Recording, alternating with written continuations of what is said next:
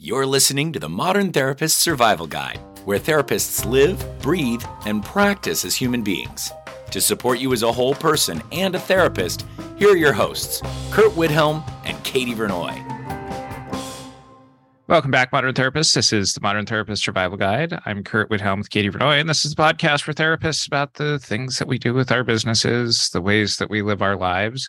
And since the pandemic times, we've been hearing more and more discussion of, we can just have virtual offices anywhere. We don't need to be planted into a physical office. And we are joined today by Kim Tolson, LCSW, and the traveling therapist who not only goes everywhere, but seemingly has just kind of no permanent base. So Kim is here to share all of her wonderful tips and describe how to build a practice where you can be a nomadic therapist. So thank you very much for joining us.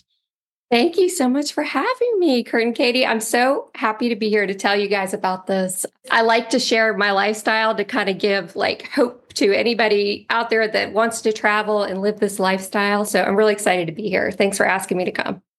Oh, we're so excited to have you. It's always fun to have a friend of the show on the show. So the first question we ask everyone is, who are you and what are you putting out into the world?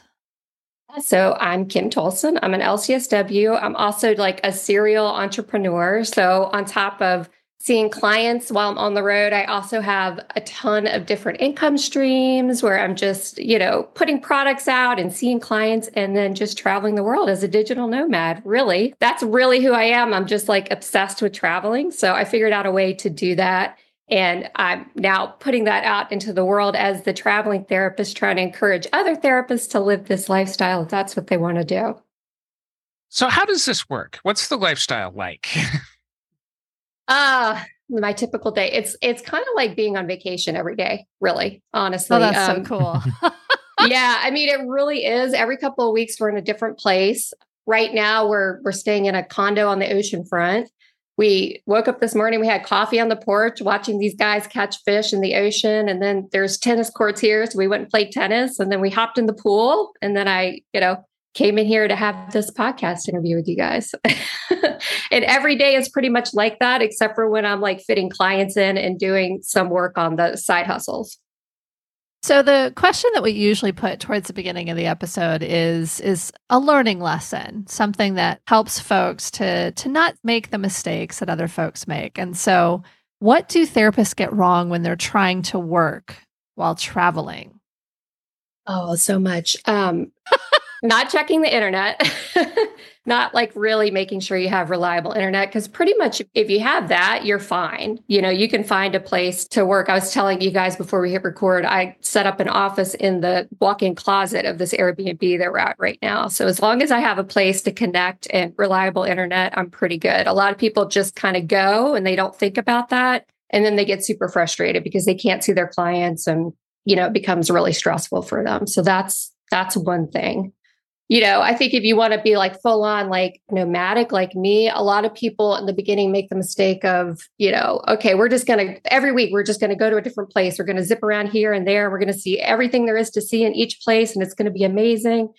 But you quickly learn that that's super exhausting. You just can't maintain it. So we started out with that same idea, okay, every week we're just going to go to a new place, but we've sort of found our sweet spot is around 2.5 weeks in each place. So you can just kind of get there, you get settled, you can figure out where the grocery store is. We've decided to live in these places instead of just pop in and pop out because it's just too hard to do. So I think a lot of people do that. They try to fit it all in too quick and they get exhausted and burned out with it. How do you navigate scheduling? I've seen you in different parts of the country, actually physically. We've crossed paths a couple of times and, I'm imagining managing time zones has to be a very thoughtful part of the process as well. It really is. So I've sort of worked out a system where I only see clients on Tuesday, Wednesday, Thursday mornings. I only have 5 or 6 clients now that I see. So usually I start around 10, 11, 12, something like that. So even if I'm on the West Coast, I can adjust. I just get up earlier and see clients earlier because I've just got a few. So I work it out that way. Mondays and Fridays are reserved for like coaching, consulting stuff, recording like informational webinars or anything that I'm doing for my side hustles. And then I really leave the afternoons open to go explore whatever place we're in. So if it's a hike or just going into town and walking around or just going and hanging out on the beach, we try to do that in the afternoons. So that's how I've managed it. My boyfriend his job is based on the East Coast. So when we're like out on the West Coast, we're usually up at like 5 a.m. So he can, adjust to the East Coast schedule that he's got to stick to. It seems like there's some structure there that you've put in place that allows you to enjoy each location. And it sounds like 2.5 weeks in a place seems both long and short. Exactly. And, it really depends on the place too. You'd be surprised. Some places you think you want to be there for 2.5 weeks, you get there and it's like, okay, well, we've already seen everything there is to see and we're ready to go to the next place, so you do kind of run into that a little bit. And then there's some places like, gosh, I wish we had booked a month here, but we've already got an Airbnb somewhere else and we'll have to remember to come back here. How do you set all this up? Because it seems like there's a lot to consider when you're actually moving from place to place or even just relocating and seeing clients in a different time zone in a different place. It seems like there's so much to consider. There's insurance, which one of your side hustles is about insurance. There's taxes, there's licensing. It seems like there's a lot of practicalities to consider when you're doing this. How do you handle that stuff? I'm kind of like, just do it and then figure it out along the way. So that's what I've done. That's always been, my style. I just kind of like hop on and do it and figure it out, and I have professionals that help me, like an accountant that helps me figure out the tax stuff. The planning is really, there is no system to it. It's just total madness, really. We're like, okay, we know for the winter, we hate the cold weather. So that's like our baseline. So where do we want to go for the winter that's not going to get colder than like 70 degrees? And for us, that's Florida, so for October, November, December, we've booked Airbnbs for a month long. This is the first time we've done a whole month in different places. So every month we're moving to a new place. And that's how we're doing the winter in Florida. And that's totally different than how we've been doing it. So it's like a total adjustment constantly. We know we want to do like Washington State and Oregon and all that, and Montana, like in the spring and the summer. So we're kind of roughly starting to look at Airbnbs. We keep a list, like a wish list for each place. And then when we like finally are like, okay, in about 3 weeks, it looks like we're going to need to start heading towards Texas, we'll pick an Airbnb that's on our wish list. And that's kind of how we manage the whole thing, really. What about the business side, though, as far as, making sure you can see clients, making sure that you've got your taxes taken care of? Like, what does that look like? Yeah. So with the traveling therapist, I have put a lot of thought into resources because I do want other traveling therapists to be able to do the same thing. So I actually researched this a lot. I asked every single state if I can practice in their state as an LCSW. You email the board, you ask them, they'll give you an answer sometimes. Sometimes they won't answer, but at least you've tried. So I actually compiled a whole list for LPCs, LCSWs, LMHCs, and there are some states that could care less if you're in their state seeing your clients in your state of licensure, but there are some states that don't allow you to do that. So you have to be super aware of that if you are traveling.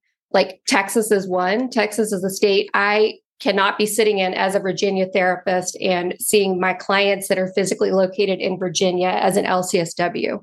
So if we're staying in Virginia, I know that, or in Texas, I know that I'm not going to be booking clients while I'm there. Yeah. So there's logistics like that. The taxes, I have an accountant, thank God, because I don't even want to try to keep up with that stuff. So my business is registered in Florida because there's no income tax, and I was advised to do that. My physical mailing address is in Florida. It's my mom's address. We use that address. I'm licensed in the state of Virginia. I have a virtual address in the state of Virginia through this thing called Anytime Mail. And that's where I run all my insurance contracts through. So as far as the insurance companies know, I'm, at this address in Virginia, which is actually a virtual address. So when I do my billing, I send it all through that Virginia address because that's my state of licensure. So that like people have to actually plan ahead. Yeah. I would say you need to plan ahead. If you want to do it like this, I mean, if you're somebody that's like, gosh, I just want to take a month off, it's different. It's different for everybody. So it really starts with like, what do you want in your life as far as traveling goes? If you want to take a month off, you cancel your clients, you make sure they're taken care of. There's different logistics for that sort of thing. And if you're not going to be working wherever you're traveling to, you don't have to worry about the taxes part and all that. And I imagine that being really good friends with your accountants also just in tracking a lot of your expenses, especially if you have a traveling therapist as kind of your business shtick, I guess, is. Yeah. I mean, I know our general advice is don't take tax advice from therapists, go to an accountant. But is there some of the added business benefits of being a nomad like you have? Yeah, so this isn't the case for everybody, but since the traveling therapist is a business and it's actually making money, I am able to write off a lot of what I'm doing at this point. The Airbnbs, I'm able to write off some of that. Anytime I eat a meal or talk about a place where I spent money, if I post it on social media or of one of the traveling therapist accounts, I can report that to my accountant as an expense that went towards the traveling therapist business. So I don't know what it's like for a therapist, but a coaching business, if you're using your location to help promote your business, you can write that stuff off. So I'm still learning too. I keep a spreadsheet of what state I'm in, where, and the expenses that happen. And then at the end of the year, I'm just going to give it to them and they calculate it and they do their magic with it. True delegation. You're like, I'm just going to keep track. They will decide. They will help me figure it out. Love it. I guess the thing that I'm just experiencing is that you said it's like being on vacation every day, but it's also like being at work every day. How do you manage kind of the work-life balance, integration, separation? How does that look when you're actually traveling and working? Well, like I was saying, I do have the stuff scheduled, like the clients and all of that. And then as we know, like having a side hustle or being like a serial entrepreneur, there's always something to do, so I kind of work it around like my boyfriend's schedule. Like if he's got meetings or something, I'll work on that stuff. Or in the evenings, if he's, watching baseball or something, I'll be working on that stuff. So I just kind of fit the work stuff in when we don't have other stuff that we're doing, like out exploring or even going to the gym. We belong to Planet Fitness. So we try to go to the gym every day, wherever we are. There's usually a Planet Fitness. So, I just fit the work stuff in when I can, when there's not other stuff going on that I want to be doing. I think for me, it's the other part that seems hard. Like it would be hard to unplug if you're like, okay, now I got to take the selfie so that I can write off this little side trip and all of that. Oh, yeah. I see what you're saying. Yeah. I mean, I'm kind of like, I just do what I'm doing. And then like at the end of the week, I'll be like, oh, okay, I need to like document this stuff. I need to be like, oh shit, I need to write this down. Okay. I did this, and this. And that's more my style, so I guess I compartmentalize that way a little bit, I just kind of have my fun and then I like backtrack a little bit like, okay, I need to play catch up. But that's just my personality. For somebody else, it might be stressful trying to do it that way, What are some of the surprising things that you've come across in your travels and trying to do this? Let me think. I mean, literally every day is a surprise. I mean, I wish I could like summarize like a bullet point kind of thing, but every day is a super adventure. I get on TripAdvisor and I'm like, okay, what is there to do here? Okay, there's this dude that'll come teach you like surf fishing in the ocean. And I really want to do that because there's these guys out here every day catching fish. So I'm like, okay, I want to know what the bait is and, how do I catch these fish? So every day is like a surprise to me, really, because I wake up, I like do what I have to do like on my schedule. And then I'm like, okay, the world is my oyster sort of thing. What can I go do and explore? So that's been surprising for me. Another thing is I thought it was going to be super hard to let go of all my stuff, because we sold our houses and, I was like, gosh, I don't think I'm going to be able to do this. So we sold everything before we became digital nomads. And then we put like the rest of our stuff in a 10 by 10 storage unit. And right now we're trying to figure out how the heck are we going to liquidate that thing and get rid of it? Because we're paying like $250 a month for the remaining stuff that I felt like I had to hold on to. But it's like, I'm surprised that I have not needed any of that. I don't care about any of it. I'm ready to let go of it. These Airbnbs have everything you need. I don't need a ton of stuff. So that's been surprising to me too, because in the beginning, it was hard to let go of that stuff. Initially, like, oh my gosh, I'm going to sell my house. Oh my gosh, I'm not even going to have a house. That process. What are the things that you do need? Like, what's the stuff that you find yourself taking with you place to place, whether it's for the personal aspects of being a traveler or the professional aspects of being a business owner working from a place that you don't own? Okay, so I have celiac disease. So if you don't know what that is, that means you can't consume gluten at all. Or Yeah, you get so very that's a sick. whole specific thing that you have to take care of. Yeah. It's a whole thing. So we definitely need places with kitchens, because I can't eat out a lot of places because of cross-contamination. So I definitely need a kitchen. I need my own pots and pans, which is kind of crazy that I have to travel with like a pot and pan and a spatula, because a lot of these kitchens the dishes and everything are sort of contaminated. So I have to worry about that. I need my computer.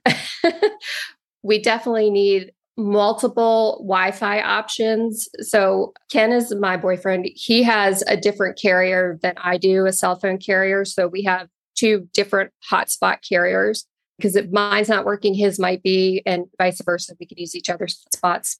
We also have another portable mobile hotspot that we can turn on and off as we need it. It connects to any cell service that's local to where that hotspot is. So that's another alternative. So we definitely have that taken care of everywhere we go, because we both need, the internet to be able to work. So those are the big things for me that I definitely have to have. And the rest, these Airbnbs have everything pretty much, they're pretty well stocked most of the time. So how do your clients react? I mean, I imagine that, with this being your brand, that it has to come up at some point or another, and just wondering how you handle those curiosities. I'm really open about it.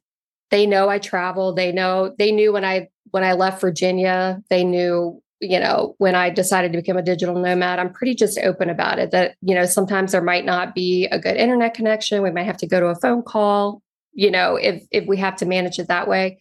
And like I said earlier, I only have like 5 or 6 clients, and these clients are long-term to me. We've known each other for a long time, most of them, and they just kind of pop in when they need, a therapy session or a tune-up, so to speak. So they know I talk about it openly. I do have a virtual background I usually have on during my sessions, just for like continuity's sake. So it's not different every single time they see me. But other than that, I'm pretty open about it. I know some therapists don't mention it at all, and they use the same background, and they never say that they're not right where they're supposed to be or where the client thinks they are. So it's really your preference, I think. Yeah, it seems like almost a kind of clinical orientation question of, do you let them know what you're doing or not? It is. I've heard people talk about like having a particular, painting, or not painting necessarily, but some sort of artwork or something that they put up against the wall so it looks pretty similar, or using the same virtual background, those kinds of things. And it seems like that can be, you can have continuity and share, or have continuity and not share. It's kind of interesting. I find that clients are usually more flexible about it than therapists are, I would imagine. Yeah. They're like, okay, yeah. They're like, whatever. Can we talk about me now? Yeah, pretty much. But it seems like you're balancing the caseload, and it sounds like that's small, it's manageable, it's people that have known you for a long time, but you also have all of these other income streams. Yes. So, and you've kind of just, kind of said, oh, and I've got these other businesses, but what are those, and how have you kind of put that life together? Because it seems like there's a lot that you're doing that requires your attention. And so moving around seems like it's just one additional step. But what are the income streams? So I've got 1 million. I wake up every day with a new idea. So the biggest side hustle, I guess you would call it, it's almost like my majority of my income now, is the insurance billing for private practice stuff that I do. So I had a terrible biller story, knew nothing about insurance. They fired me, which is a long story, but then I learned how to bill insurance. And then I just felt super passionate that I had to like put that information out to other therapists so they felt empowered in their own private practices to at least know what was going on with the biller, if they were going to have a biller, or to know how to do it themselves because of what happened to me. So I have tons of courses. I've created mini courses, one big, huge course. I've got a membership where monthly you come in and we do like live billers meetings. Myself and two actual billers are in there, and we're just constantly helping if you want to do it on your own. And then aside from that, I started a directory for billers that, because I want them to be reliable. If somebody's going to use a biller, I want them to be reliable. So I've started sort of that side business too. And then I have the traveling therapist stuff that I'm working on, which has led to the Traveling Therapist podcast, which is so much fun. I'm having so much fun doing that. And that leads to sponsors and affiliates. And, so I have a lot of income coming in that way around people that just, want me to promote their stuff in my Facebook groups and on the podcast and my other income stream places. So that's kind of in a little nutshell what I'm working on. With a lot of the therapists who are taking your courses and that kind of stuff, what are some of the questions that you see people initially struggling with? Katie made reference to, other therapists might be the ones who kind of struggle with some of this idea the most. What are some of the common anxieties that you hear from other therapists who are considering this kind of lifestyle? Oh, the traveling lifestyle? Oh gosh, there's so much. The big one is, I don't want to leave my family. That's hard. How do you do that? Another one is I've got young children. I'd love to be nomadic, but what do I do with the kids? Like, how do we manage them with homeschool and that sort of thing? Another one is how do you afford it? I'm not sure how I would be able to live this lifestyle if I really wanted to. So that's like money mindset stuff comes up a lot. Those are the biggest ones. And just, I think people worry about getting lonely if they're trying to do it on their own, if they don't have a partner to do it with. I think that can be, an issue for people. So those are some of the major ones that come up. How do you help folks sort through those things? Because some of them seem like they're timing, especially like with young kids, that kind of stuff. And it's a big life decision. But with the money mindset stuff, I mean, there are some practical restrictions on being able to travel and stay in Airbnbs and that kind of stuff. How do you help folks with the money concerns? Yeah, I really start with looking at the way their practices are set up, or, the way that they're making, like, how are you making money? How are you managing money? If you're an insurance-based practice, are you on panels with a bunch of like low-paying EAPs and insurance companies that are only paying you $60 a session? Because if you are, you're killing yourself. You're working too much, and you're never going to like get out of that trap of like 40 clients a week, just trying to make ends meet, So I start there, like, what is going on with that? Can we get you off some of those lower panels? Let's talk private pay. How do we set your rate at a better place so you can actually live the life you want to live? How do we start working you towards that? I really focus on that stuff. And then there's just money mindset stuff around like overspending, people that just don't budget well, that sort of thing. So just trying to look at all of those factors that come into, and, generational type messages that say you can't, or it's not okay to spend money, all of those pieces come into that financial money mindset piece, especially with this kind of stuff, like wanting to travel, like even feeling like you have the right to travel. It just sometimes this intergenerational trauma and messaging just keeps people from being even able to try to step into a lifestyle like this, if that makes sense. But I mean, I think there are the practical elements of not having a typical home base. Yeah. I mean, how expensive is it really?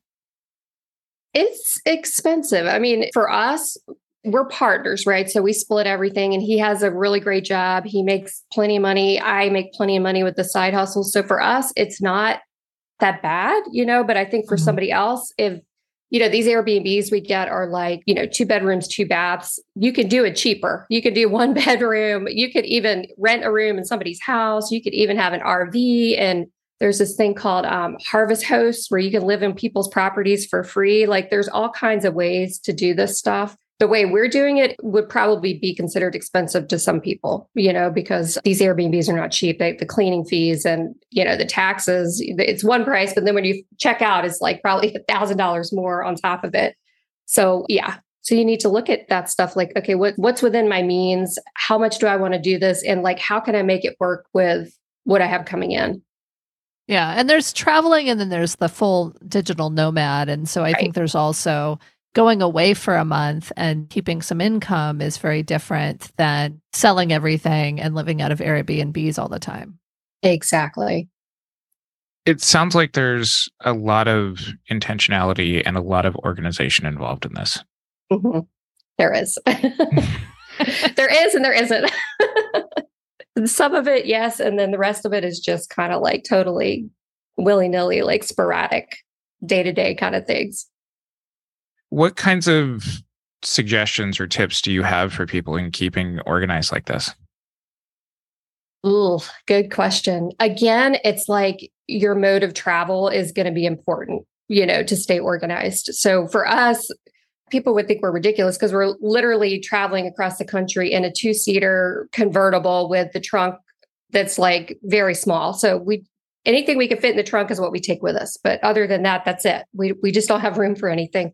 But if you're somebody that needs lots of stuff, I mean, you might want to be like an RV person, where you can have your whole house in the RV, or like a schoolie, where you converted it and you could take all your stuff with you. I think the organization piece depends on how much space you have and like the structure of how you're going to be doing this, really. How much routine do you get into? Because it seems like for me, I think I would get homesick, number one. But I think the other element of it is I would feel so lacking roots, lacking structure. And so how much structure do you put into, or routine do you put into your day-to-day life as you're moving around the country? I've got that regular schedule with the clients. We wake up, we have breakfast, we go to the gym pretty much every day. We do our work, and then we just like fill in the spaces. So there is structure that way, But I hear you about like the roots and stuff. That was when you were asking about the surprising things, that was another surprising thing. Like I do miss my family, but FaceTime's great. I see them a lot that way. But I do sometimes feel a little like, okay, gosh, shouldn't I have a home base? But then the surprising part is like, no, I feel like each new place we get to, I feel pretty rooted like within a couple days. It's strange. It's like we kind of just fall in. It's like, this feels like home today. Do you see the therapists who are maybe following in your footsteps? Do you see them as more established clinicians who already have kind of their clientele, or are you seeing any sort of growth as far as people who are initially trying to start a practice? And is there a difference between those two groups? Yeah, I see a mixture of both, really. I haven't seen a difference, like a notable difference in the type of person that's doing this. I mean, a lot of the younger therapists, it seems like therapists these days are going straight from grad school to their own private practices, even if they're not even licensed yet. They're doing like private pay so. Yeah, I don't see a difference really. Once you kind of like get a whiff of this lifestyle, it's like contagious a little bit. So people just want to like jump on board regardless of where their practices are. I think they just want to figure out how to make it work, And if you have good referral sources and they know that you're all online, it's pretty easy to try to, maintain a caseload regardless of what you're doing with the stuff, I think.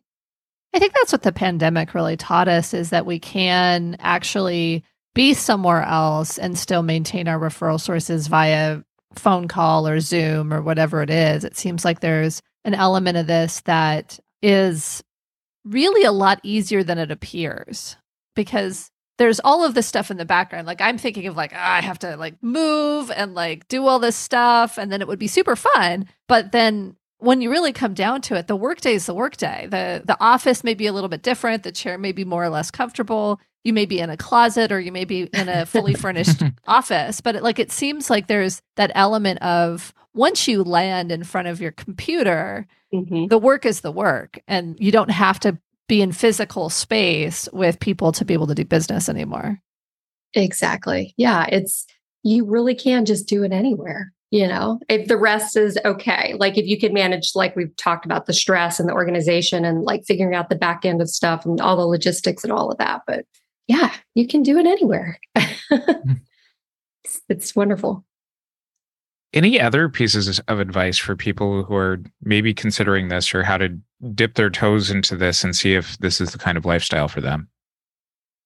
I think just you could just start out with like 1 or 2 weeks somewhere and, make sure you have reliable internet, make sure licensure wise, it's okay for you to be in the place that you want to go to, plan the trip, schedule your clients according to the time zone, and just give it a try and see if you like it. Most people say once they do it, it's like, oh my gosh, I can't wait to go on the next trip or, the next place. Because, you can make money doing this from anywhere. You don't have to before I even went online back in 2018, it was like I was taking 8 vacation weeks a year because I love to travel so much, so it was like I'd have to cram all my clients in, take a week or 2 of vacation, come back, cram all my clients in, take a week or 2 of vacation. So this is like the perfect solution for somebody like me that just loves to be on the go, like exploring all these different places, And before we started recording, you did say that you were going to offer a special little deal for our folks, our modern therapists who might want to learn more about this and get their practices set up this way. I would love to offer that. So I do have a course that's called The Expert's Guide to Becoming a Traveling Therapist. It's actually, I had about 20 contributors of other traveling therapists. We all contributed trainings to this course to help people learn how to do this if that's what they want to do. But for your listeners, I'd like to give 25% off the course with the coupon code Modern Therapist. Yeah. Oh, thank you. That's awesome. Thank you. And where can people find that? Yeah. So if you go to thetravelingtherapist.com, that's my website. If you're on Facebook, I've got a Facebook group called The Traveling Therapist. You can find us there. There's about 6,000 members in there. Most people are traveling to some extent. So it's a really fun place to go and just try to plan this stuff out. And then if you're into the insurance piece, if you want to learn more about that, privatepracticeinsurancebilling.com is my other website where you can find me. And we'll include links to all of that in our show notes. You can find those on our website, mtsgpodcast.com. Follow us on our social media, join our Facebook group, the Modern Therapist Group. And if you want to continue to support the show, please consider becoming a patron or supporting us through Buy Me a Coffee. And until next time, I'm Kurt Widhelm with Katie Vernoy and the traveling therapist, Kim Tolson. Thank you for listening to the Modern Therapist Survival Guide. Learn more about who we are and what we do at mtsgpodcast.com. You can also join us on Facebook and Twitter. And please don't forget to subscribe so you don't miss any of our episodes.